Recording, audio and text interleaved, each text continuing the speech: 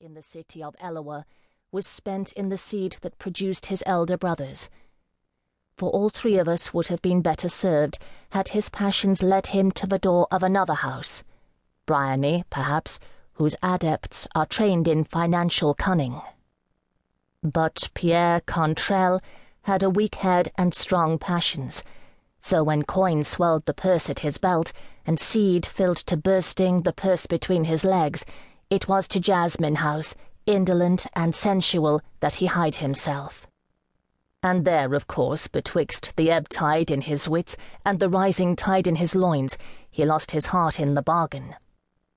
On the outside it may not look it, but there are intricate laws and regulations governing the court of night-blooming flowers, which only rustics from the provinces call anything but the night court.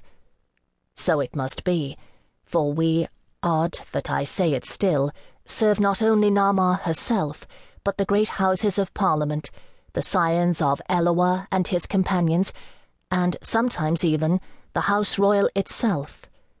Indeed, more often than royal cares to admit, we have served its sons and daughters. Outsiders say adepts are bred like livestock to produce children who fall within the house canon. Not so, or at least no more so than any other marriage is arranged for reason of politics or finance.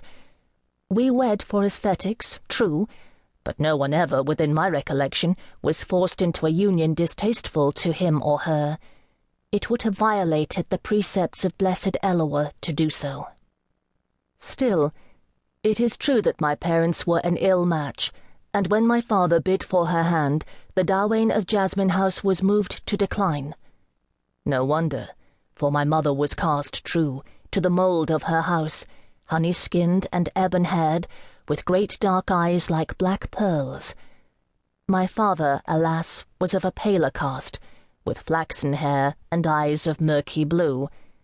Who could say what the commingling of their seed would produce? Me, of course, proving the Darwain in the right. I have never denied it. Since he could not have her by decree of the night court, my father eloped with my mother.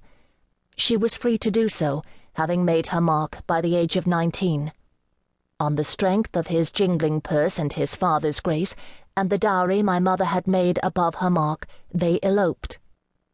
I am sure, though I have never seen them, to ask, since I was but 4, that both believed my mother would throw true a perfect child, a house treasure, and the Darwain would take me in open-armed. I would be reared and cherished, taught to love blessed Eloah and serve Nama, and once I had made my mark, the house would tithe a portion to my parents. This I am sure they believed. Doubtless it was a pleasant dream. The night court is not unduly cruel, and during my mother's lying in, Jasmine House had welcomed her back. There would be no support from its coffers for her unsanctioned husband, but the marriage was acknowledged and tolerated, having been executed with due process before a rural priest of Eloah. In the normal course of events, if my appearance and budding nature fell within the canon of the house, I would have been reared wholly therein. If I met the canon of some other house, as I nearly did, its Darwain would pay surety for my rearing until 10, when I would be formally adopted into my new household. Either way, did she choose, my mother would have been given over to the training of adepts and granted a pension against my mark. As my father's purse, however ardent, was not deep, this would have been the course they chose. Alas, when it grew obvious that the scarlet mote in my eye was a permanent fixture, the Darwain drew the line. I was floored. Among all the 13 houses, there was not one whose canon allowed for floored goods of this kind. Jasmine House would not pay for my upkeep, and if my mother wished to remain, she must support us both in service, not training. If he had little else, my father had his passions, and pride was one of them. He had taken my mother to wife, and her service was only for him, and no longer to be laid at Nama's altar. He begged of his father stewardship of a caravan en route to trade in Cerdica Unitus, taking my mother and my 2-year-old self with him, seeking our fortune. It will come